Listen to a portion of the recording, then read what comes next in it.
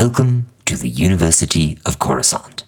As part of your enrollment here, you have access to the attached HoloNet recording. You've selected a lecture by Dr. Sunny Ravencourt on Ancient Sith.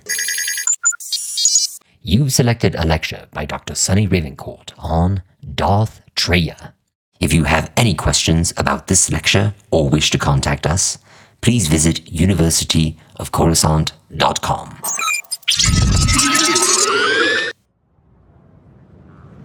Hello, students. It's me. Famous holodrama star Dr. Ravencourt. Honorary doctorate. Not now, Todd. I'm brooding. I really thought this movie would be my ticket back into the limelight, but I think it's fair to say that we are beyond hope at this point.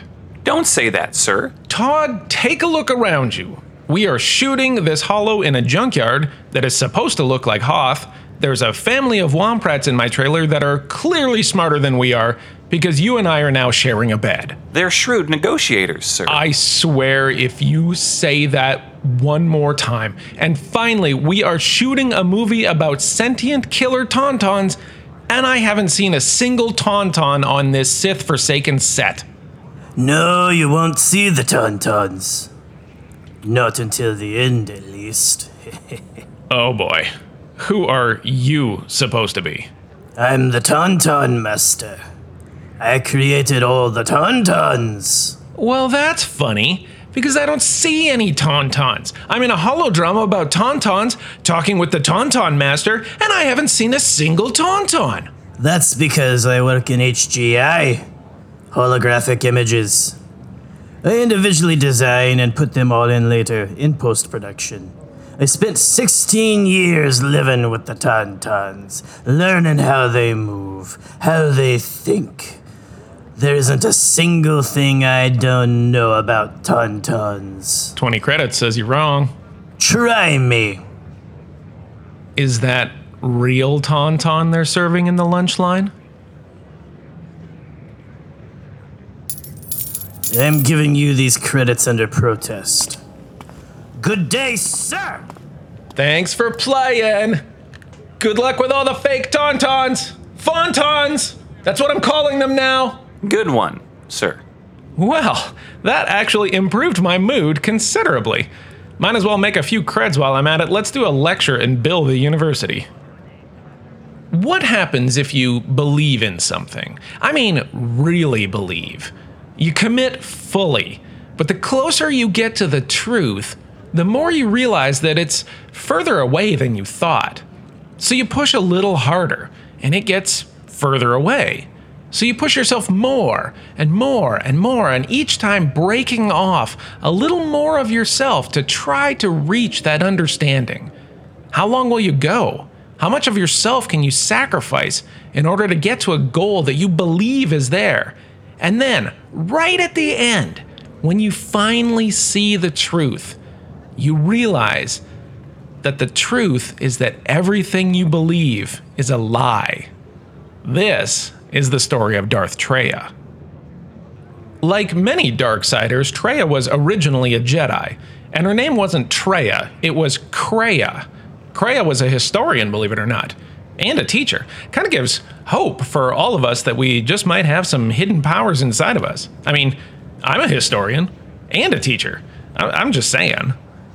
Anyways, where was I? Kreia, not yet Traya. So Kreia is a Jedi historian who rises to the rank of master.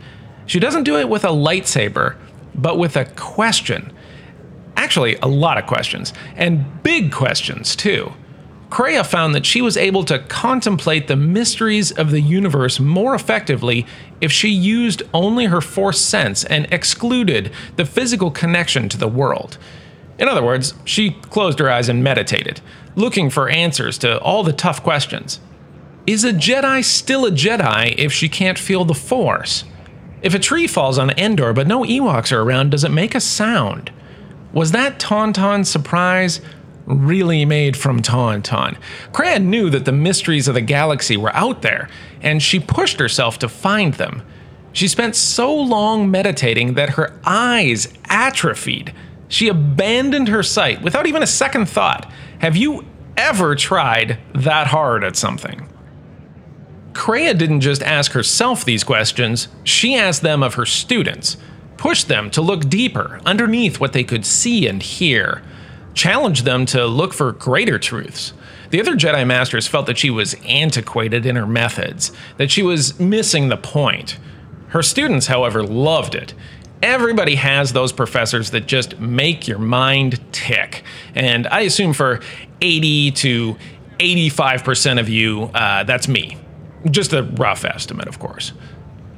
One of her students was particularly interested in her search for truth. He was also determined that there were greater secrets hidden underneath what was being taught by the other professors. You will likely have heard of him. His name was Revan. And although Kreia wasn't Revan's only teacher, Kreia did take most of the blame when Revan turned to the dark side and took many of Kreia's other students with him. The Jedi Order viewed Kreia's teachings as a failure, and worse, dangerous. She was cast out. Kreia didn't really know what to do at this point. Her search for knowledge was all that she had, but it had failed her. She wondered if maybe the student was the master, so she began to retrace Revan's footsteps, reaching out to listen to the Force, and simply went where it told her to go. She went to Malachor 5 and found Revan's former stronghold, the Treyas Academy. There, she discovered the ancient Sith manuscripts, which kinda broke her mind. Now, I've been doing a disservice to you, and I am sorry. I joke around a lot because that's who I am, but I've not adequately prepared you for a conversation about what Kreia is about to believe.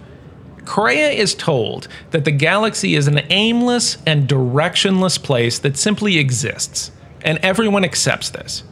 But those with the Force are told that this is not the case, that there is a fate, that there is a direction. But then, those with the Force are made to live in the universe and not understand it. In short, anyone with the Force is made to live a lie. In a very broad sense, this is existentialism. And I cannot express enough that we are being very cursory about all of this.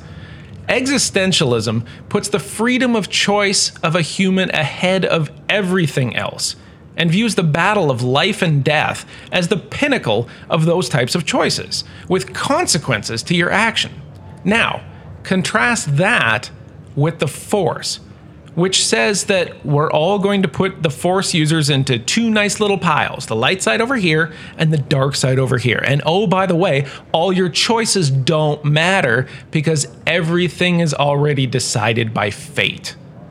So, Kreia learns to hate the Force. Now, she appreciates its power. She just hates that it appears to be making the choices for her, and that the Jedi think that they should simply follow the Force. She thinks this is an abomination. She detests it, but she doesn't deny it. This makes her incredibly complex. And she starts to think that maybe Revan didn't quote-unquote fall to the dark side. Maybe he just came to realize that the change Revan wanted to make was for the improvement of the galaxy. For example, if you help somebody out of a situation, like a fight, you may have cheapened their learning experience. They may be worse off for having been helped, which down the road may cost them their life because they lacked that learning experience of losing that fight. Or the lives of dozens. It could cost millions of lives. So the light side of the Force can't always be right, but neither can the dark side because that gives just as much direction on what choice is always correct. Her internal goal is to destroy the Force, but she admits that she might have to use it because she's kind of come to depend on it. So she rebuilds the Treyas Academy and becomes Darth Traya, the Lord of Betrayal. She seeks out wounds in the Force and finds two big ones.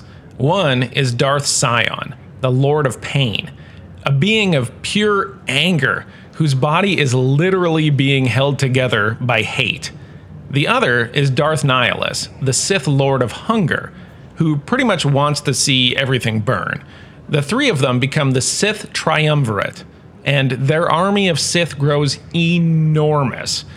But their philosophies were simply too different, and Traya is betrayed for a second time. Scion and Nihilus crush her and strip her of the Force, leaving her broken and cut off, but not dead, feeling that would be even more cruel. Scion and Nihilus more or less obliterate the Jedi galaxy-wide. Anyone that's left goes into hiding. And we've seen this a couple times on both sides. It's kind of their thing. You know how when threatened, a Kaminoan turtle will go into its shell and blend into the rocks for years? Force users are kind of like that. Traya, despite losing the Force, hasn't lost sight of the goal, though. It's not enough for her to lose the Force. She wants to eliminate the Force itself. And she's got a plan. She had a former apprentice named Meetra Surik. Surik followed Revan and became one of his generals.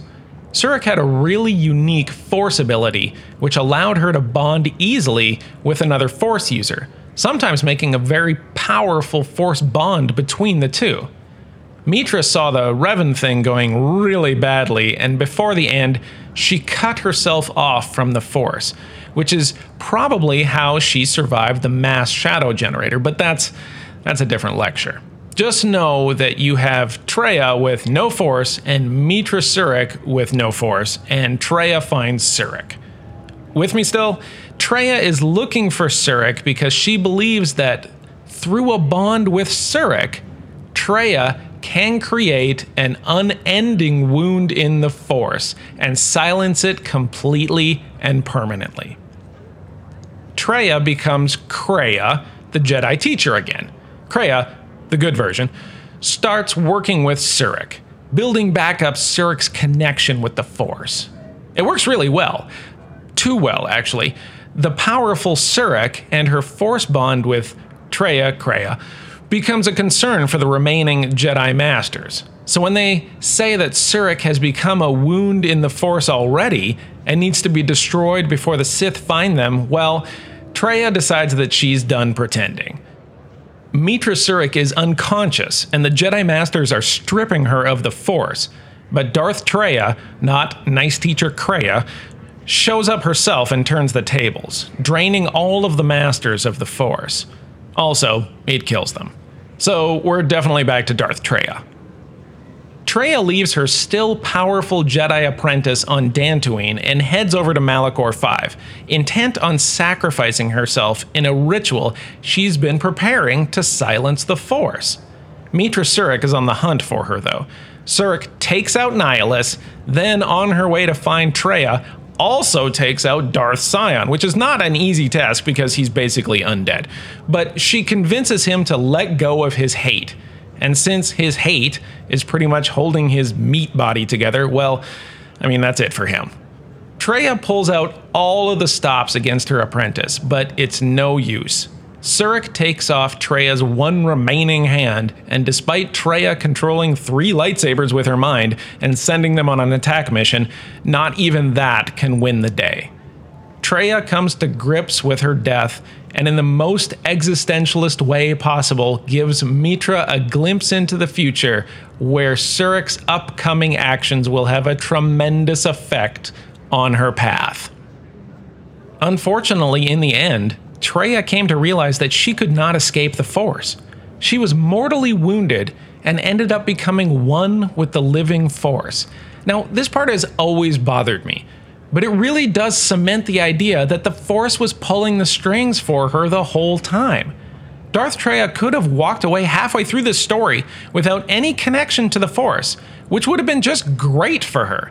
But she wanted more, and her greed brought her back to the Force, where she ended up passing on the Force to an apprentice, and eventually dying and passing into the Force itself, which is surely the one thing that she would have wanted to avoid. It is truly the tragedy of Darth Traya. Well, Todd, I guess at the end of the day, if I'm no longer as famous as I thought I was, at least my agent is going to make sure that I'm still getting paid. I'm not sure if you knew this, but this is my first full-length holo that I've done in a while. Everybody knows that, sir. Thank you, Todd. I think that's probably enough for today. Let's go back to the trailer and try to win some of yesterday's money back from those womp rats. Nobody has a sabacc streak like that forever. I think the baby is cheating somehow. This concludes your selected lecture from the University of Coruscant. For all questions or to contact us, please visit theuniversityofcoruscant.com. Hi, this is Dr. Sonny Ravencourt, and the legal droids behind me... No, I'm not going to say your names. They want me to remind you that if you've enjoyed this show, please subscribe on iTunes and YouTube and leave a review or a comment. It helps us out tremendously, and it allows the university to continue to provide you the best in Star Wars history. Are you going to pay me for another take? Well, then I'm not going to do one. This podcast is part of the Red 5 Network. For more Red 5 Network podcasts, visit red5network.com.